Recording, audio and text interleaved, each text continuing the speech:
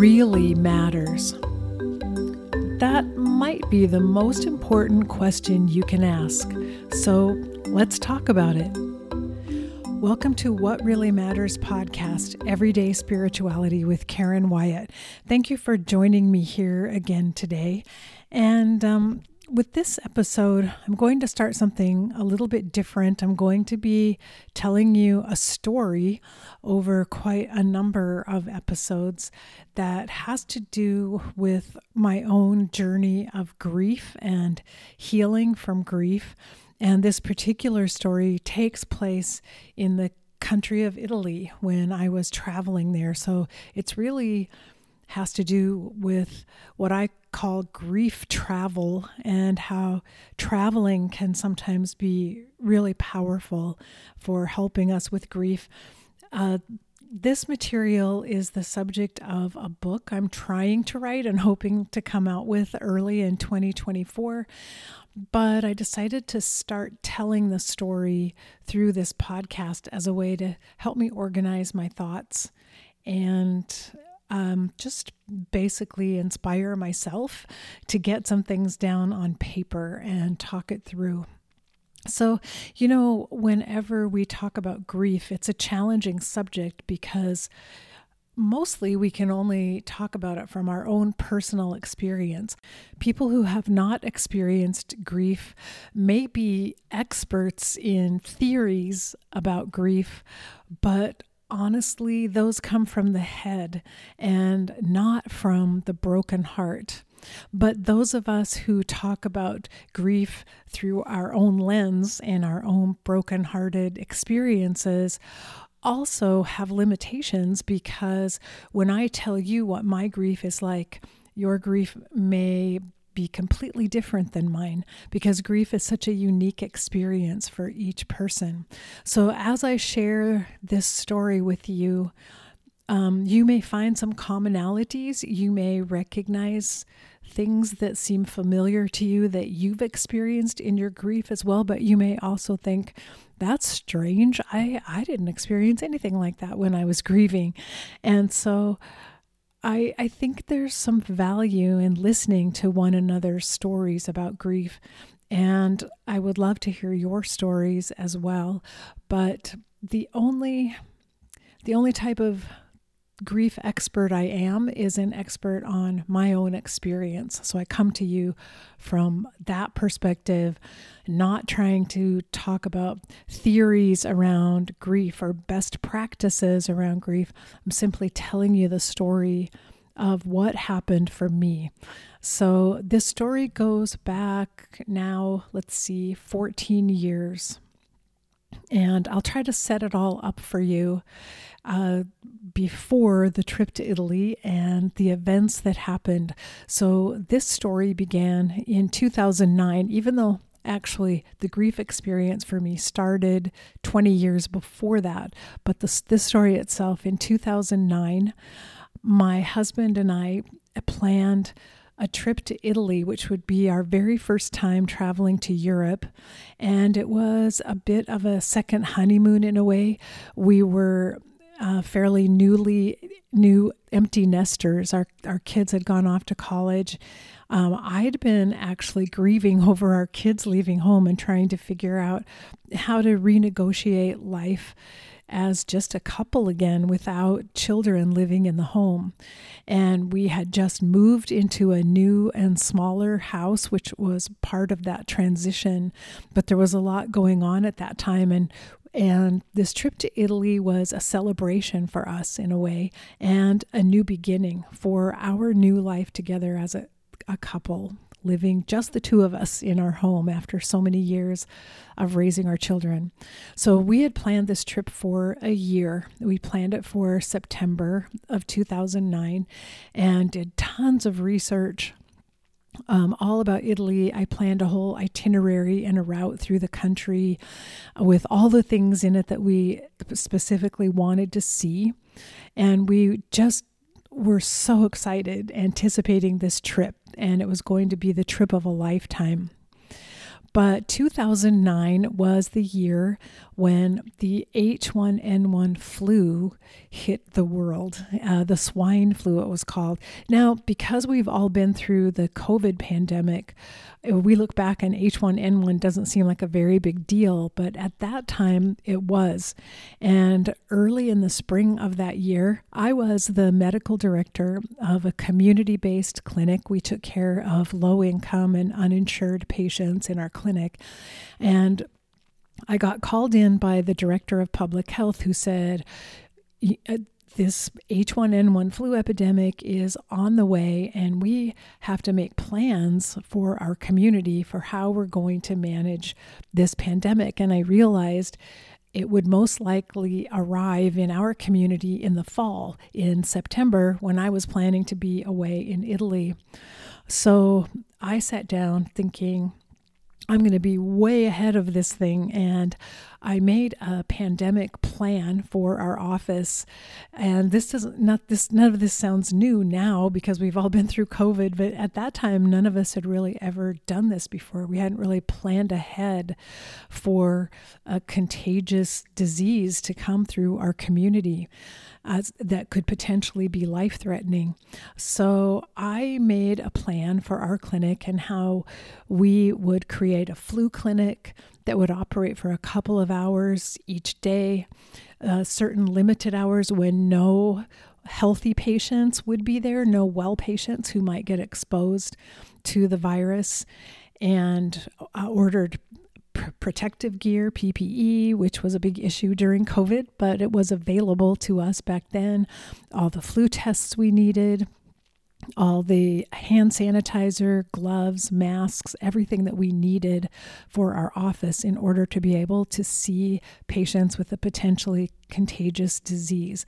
And then I also created a staffing plan, a plan for how we would ramp up our flu clinics depending on the number of patients we were seeing, how we would assign staff members to be part of the flu clinic and rotate them through, and how we were going to clean the office each day at the end of the day in preparation for the next day. So it was a 30-page plan that I designed, and I took it back to the director of public health, who was amazed because every other clinic she had worked with during that time was still trying to form a committee to decide how to handle the H1N1 flu. But I already had a plan. I was highly motivated because I wanted to be able to go on my trip in September to Italy. And so she loved my plan so much, she shared it with the state health department, who shared it all across the state with other clinics as kind of a template to use in their planning for the H1N1 flu. And I was really proud of that. And I also felt very confident and very good that we were totally prepared for this flu epidemic. And as I sat down, now we lived in a small rural area up in the mountains. And so the population was not large of full-time residents in our community. And as the public health director and I sat and looked at the predicted outcome of this flu virus, statistically, our community could expect to have one death from the flu virus. And I said to the public health director rather arrogantly, well, it won't be a patient from my clinic because I'm prepared. No one's going to die from our clinic. So fateful words, which you will learn about. So as the fall approached and my husband and I were getting ready for our amazing, beautiful trip, the flu indeed came to our community. And we began seeing patients, so we enacted the plan. And I'd been training our staff all along. We had had a number of different trainings on managing the flu. So as soon as the first patient came in who tested positive for flu, that triggered our plan. And we set everything up with our flu clinics taking place. And everything worked really smoothly. It was amazing. We were able to hold special clinics, as I said, just for patients who thought they might have the flu, and protect all the rest of our patients from being exposed to the flu. and protect our staff as well with the protective equipment that we had. So things were going well. We had a slow, steady stream of patients with flu-like symptoms come into our office. Only about a third of those we had seen actually tested positive for the flu. No one was that sick, but we felt really good about what we were doing. We were on top of it, and we were helping the community by making sure we diagnosed those who had the flu so they could stay home and not go to school or work and risk exposing other people. So as I said, things were going really well. The week before we were leaving on our vacation, I had a Friday. In fact, it was the Friday we left on Wednesday, and it was the Friday before we were leaving. I was out of the office, or supposed to be out of the office all day, because I was at a board retreat for our local hospital. As part of my job as the medical director for our clinic, I served on the board of the hospital, and they had a retreat for us at this really lovely resort just outside of town. It was an all-day board retreat, and so I was attending that on the Friday before our big trip. And just as lunch was being served from this fantastic restaurant, I got a call from my office saying that the person who was supposed to staff the flu clinic for that afternoon had gotten sick in the morning and had not been able to come to work. So there was no one there who could see the flu patients, and asking if I could come back to the office to see them myself, because otherwise we would have to cancel the flu clinic for the day. And we already had 7 patients in the waiting room with the potential flu. So I left the retreat and went back to the office in order to see patients. So it's something kind of significant. I wasn't really supposed to be in the office that day, but circumstances being what they were, I got called in. So I saw these 7 patients, none of whom were very sick. Only 3 of them tested positive for the H1N1 flu. But one of the patients who did test positive was a 13-year-old boy, and he was adorable. I can still remember how sweet he was and see him like a little cherub sitting on our exam table, so joyful and happy. And basically he had a very low-grade fever, barely elevated, and a slight cough. Those were his only symptoms. He was there with his parents, who were immigrants and spoke only Spanish.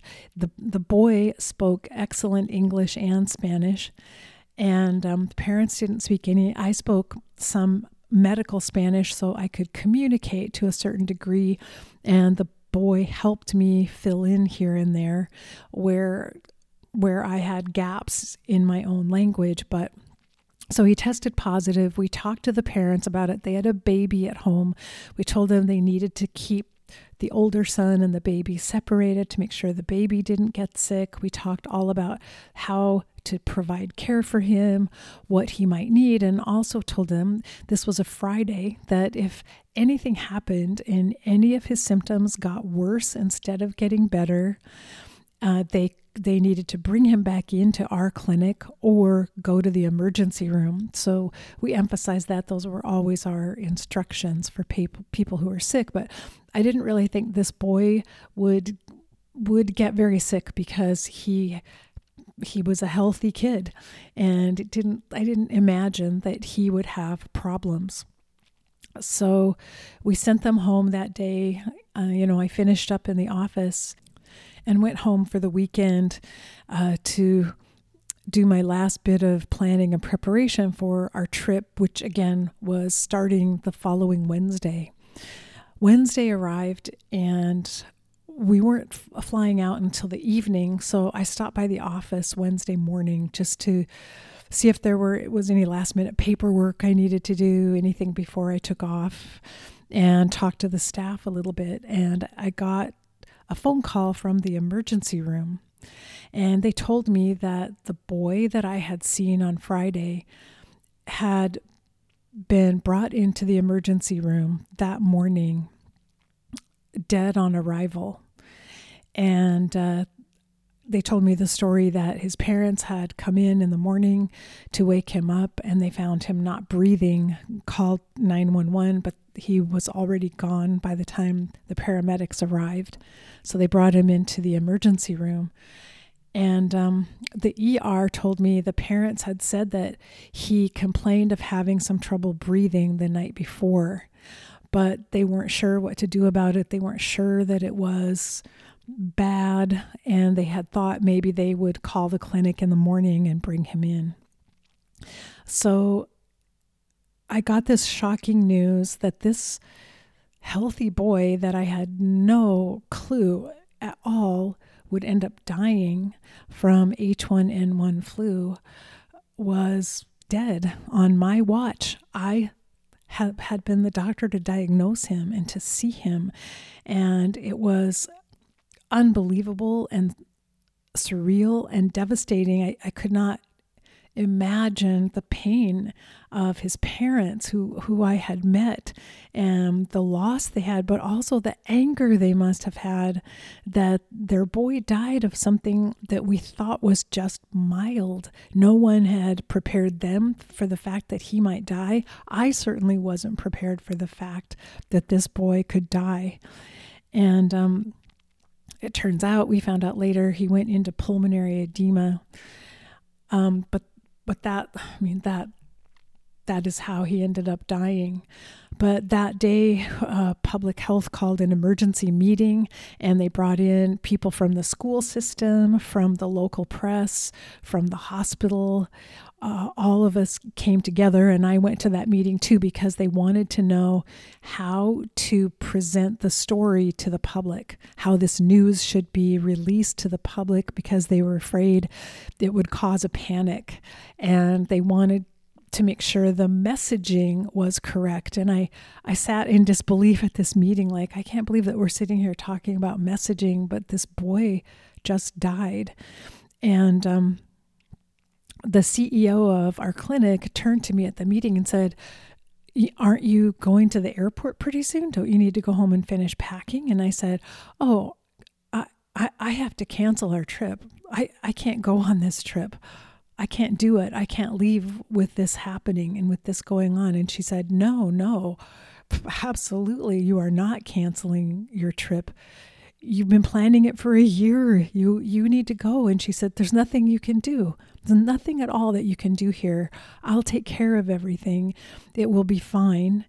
And we'll tell you how it goes when you get back. You need to go to Italy and just enjoy yourself and have a great time."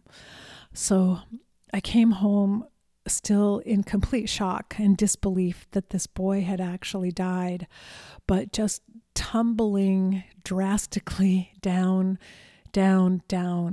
into the deep, deep pit of grief. And I didn't quite understand, just like our CEO and the other people who were at that meeting didn't understand, why was I so devastated? Why was I so blown apart by the fact that a young patient had died? And I didn't quite understand it initially myself, like how powerful and deep this grief was that I felt, until I realized, for one thing, that I felt responsible. I felt guilty that I, as a doctor, hadn't been able to save this young patient's life.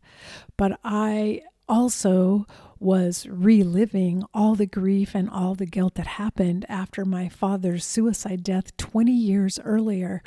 All of that previous grief that I thought I had finished with, I thought I'd navigated it all, I thought it was all resolved, all of it came to the surface all over again. And I was reliving this enormous grief and guilt combined that were just completely weighing me down.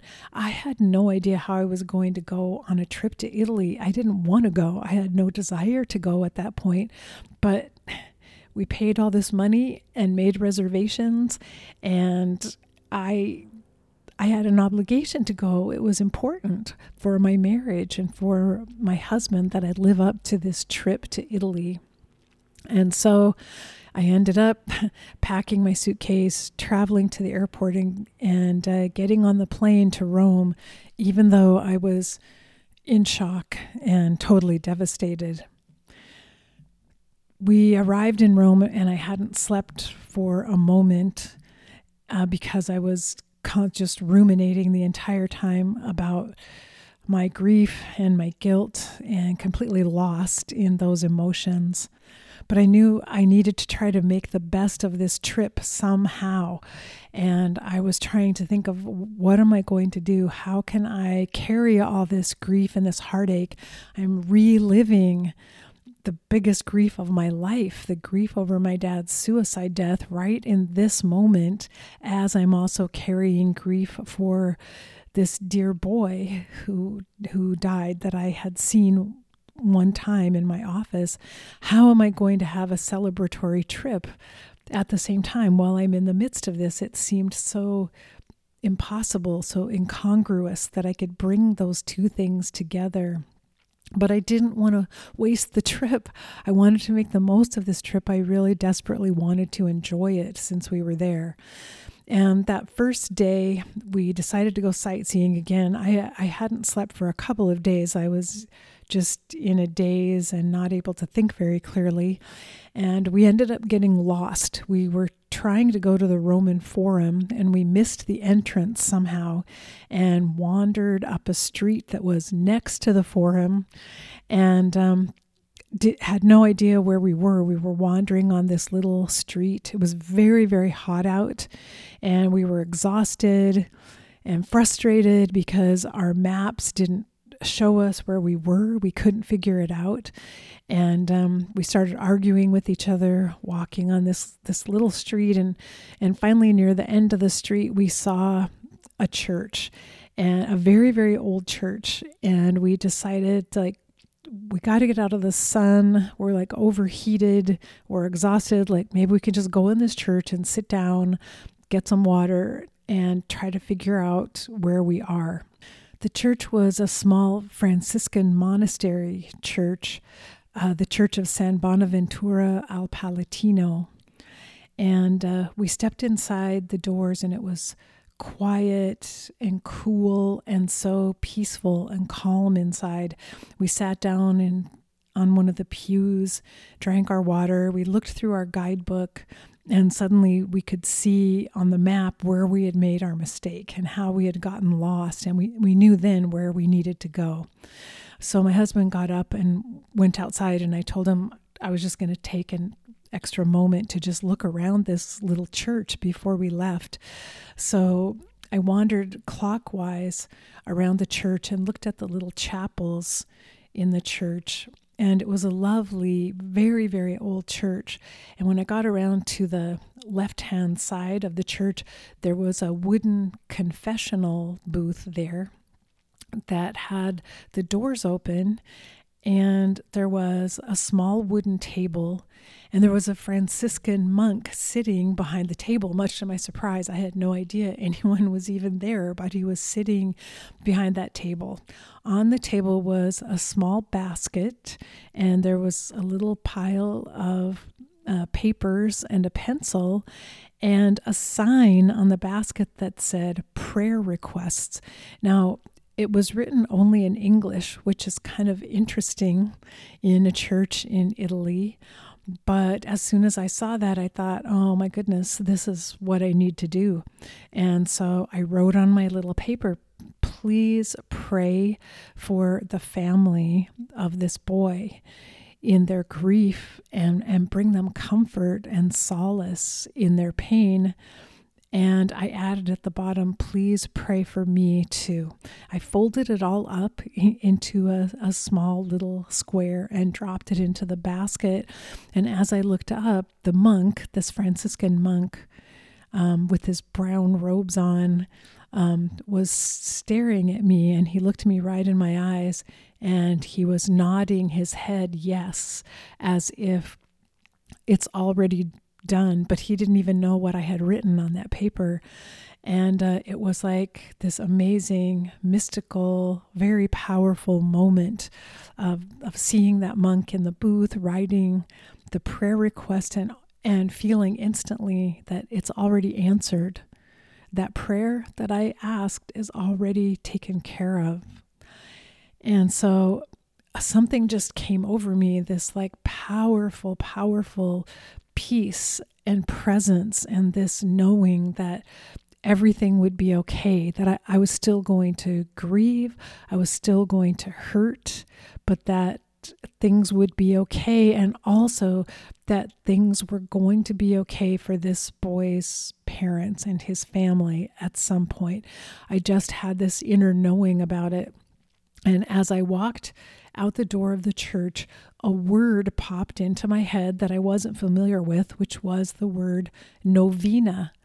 And I asked my husband if he knew what a novena was, and he didn't. So we used our phones and looked it up to see what is a novena, because something significant, it seemed like that word so strongly popped into my head. I needed to know what was this about? What is that? And we found out that a novena in the Catholic Church is when you pray for something that is desired or needed for 9 days in a row, every day for 9 days. And instantly I knew that's what I need to do. I need to do a novena for this boy, his death, for his parents and his family, everyone grieving for him, for my own broken heart and my own grief while I'm on this trip in Italy. I need to do a novena. And I realized it would be the perfect thing to do in Italy, where a lot of our sightseeing and travels would take us to various cathedrals and churches, because that's where a lot of the art and the history take place. And I knew then that I just needed to follow my intuition each day, and that as I went on this trip, I would find the right place for each day's novena, and this would be a grief novena that I would conduct to just for a short time every day. Wherever I found the right spot for the novena, I would immerse myself in the grief that I was carrying. But I also recognized by tending to the grief and by creating a sacred space that could hold that grief each day, I could still function the rest of the day. I wouldn't have to be thinking about and dealing with the pain of the grief the rest of the day. The rest of the day, I could still experience Italy and take in the sights and the food and the sounds and the history and culture, and make the most of all of that, because I was carving out time and space for this very powerful, sacred grief that had come to me as part of this trip. And so that was an incredibly profound moment and day. Everything about our trip changed at that moment, at that little church that we found when we were lost and had no idea where to go. And the fact that the monk was sitting in that confessional booth and we had no idea until I walked up to it. And this inspiration to do a novena in Italy, the perfect place to do a grief novena. So the rest of our trip involved carrying out this practice, this novena that had come to me. And so I have more stories to tell about the novena as it unfolded each day on the trip. And I'm going to come back now each week, perhaps for the rest of this year, and tell another story about the grief novena that took place in Italy, because it feels powerful to me to share this. It was an incredible trip. It wasn't the trip I had imagined or envisioned at all. Even though we saw all the sights that we wanted to see, there was so much richness and depth to this trip, and it was so very profound in so many ways, and connected me so deeply to the country of Italy through the heart, through my broken heart. And that's the story that I wanted to tell, and how I came to be a believer that travel can be really helpful to us when we're grieving, partly because it gets us away from the place where maybe we're stuck somehow with our grief, and takes us someplace new where we have new experiences and we can begin to see things a little bit differently. For me, that's what happened. My perspective changed. I got out of the rut I had been stuck in, and everything transformed after that trip to Italy. So I want to share the rest of that story with you and some of the adventures I had during the grief novenas in upcoming episodes. And so thanks for starting this trip through Italy with me. And I hope you enjoy hearing all about it over the next several weeks. Until next week, remember, we're here for love. So face your fear, be ready for whatever life brings you next, and love each and every moment of your very, very special life. Bye-bye.